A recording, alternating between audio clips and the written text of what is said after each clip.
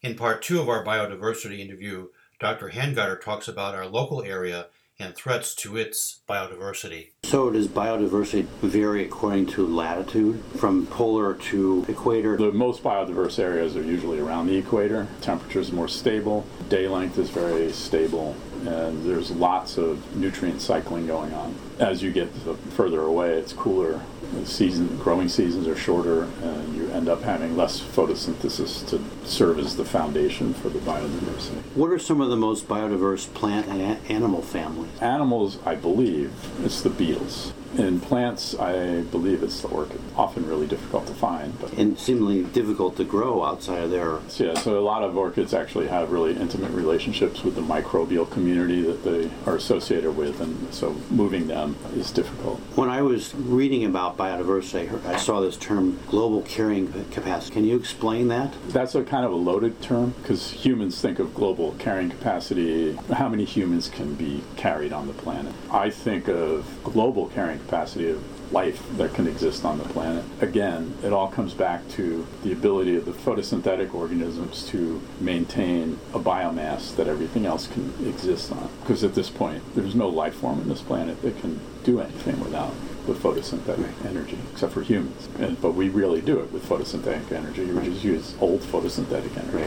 Why is biodiversity so important to life on our planet? My feeling about this, for ecosystem or an environment or the planet as the ecosystem to really be robust, that everything has to recycle. And it's very difficult for one type of organism to do all the jobs that are required for recycling, and so the jobs sort of break down into many jobs. Each organism has their place in that bigger context of the ecosystem. So I think to keep your ecosystems running smoothly, you have to have tremendous diversity in the organisms that live within the ecosystem.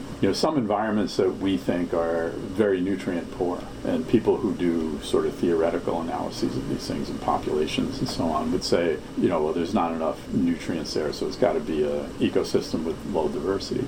Well, it turns out many of those are actually much, much higher diversity than people ever thought. Those are situations where I think it's really critical. If you have very little nutrition, you have to keep that nutrition in the life forms that are there. And so you have to constantly recycle it. And so you need to have organisms. It just happens that the only way to keep the nutrients there is you have to have lots of organisms that can grab this stuff as soon as it exits one organism from, decay or something. You got to grab it as fast as you can and bring it back into the life of the ecosystem. The more limited nutrition is, I think you're going to see more biodiversity. Tropics have tremendous biodiversity in their plants, and then everything, of course, that eats the plants. But if you look at the soil in the tropic, all the nutrition is in the top several inches. All the tree roots are in it. All the plants are living off of that top several inches. Something falls to the ground, it gets decayed right away and recycled so that nitrogen gets back into the life. Otherwise, it leaches out and it's gone. It strikes me that your description is almost the functional definition of team, except for one organism. That leads me to my next question. What are some of the major threats to biodiversity? I'd say the single most major threat to biodiversity is one species, and that's humans. Humans put themselves above everything. We've done this for a very long period of time. Humans are at the top of the pyramid, not because it's a pyramid of life in terms of existing off of each other. We think we do things in very unique ways, and we do everything, but every other organism does things in unique ways too. We don't photosynthesize, but the plants sitting here in my window do. They're just food.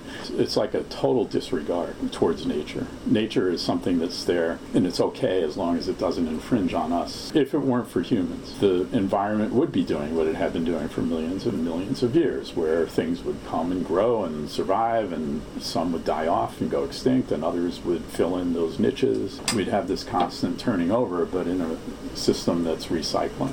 We claim we recycle, but we don't really recycle. We reuse a few things, but we don't recycle. If we ever want to be part of this ecosystem where we're really part of it, we need to really become experts at recycling. 50% of the nitrogen in the human population comes from nitrogen that was taken out of the atmosphere using the Haber-Bosch process. 50% of humanity is here because we have fossil fuels to take nitrogen out of the atmosphere and fertilize our crops. That is not a sustainable process, and we're just moving further and further down that path. Okay.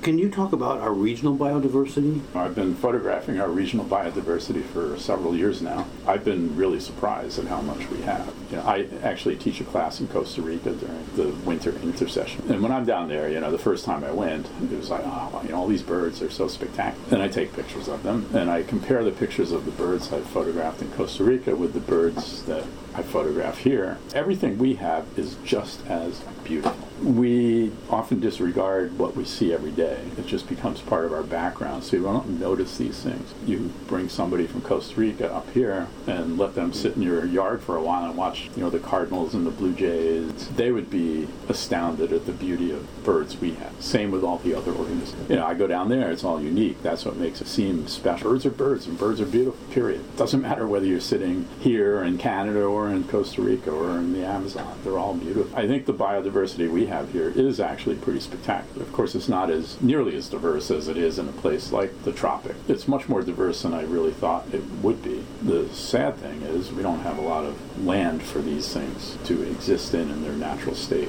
I'm sure it would be much more diverse if we had more forests and more prairies and more wetlands than we do. But, we have what we have so far. Hopefully we hang on to some of this stuff. A lot of it's managed in ways that aren't really compatible with the actual biological life cycle of the organisms, or managed for other purposes.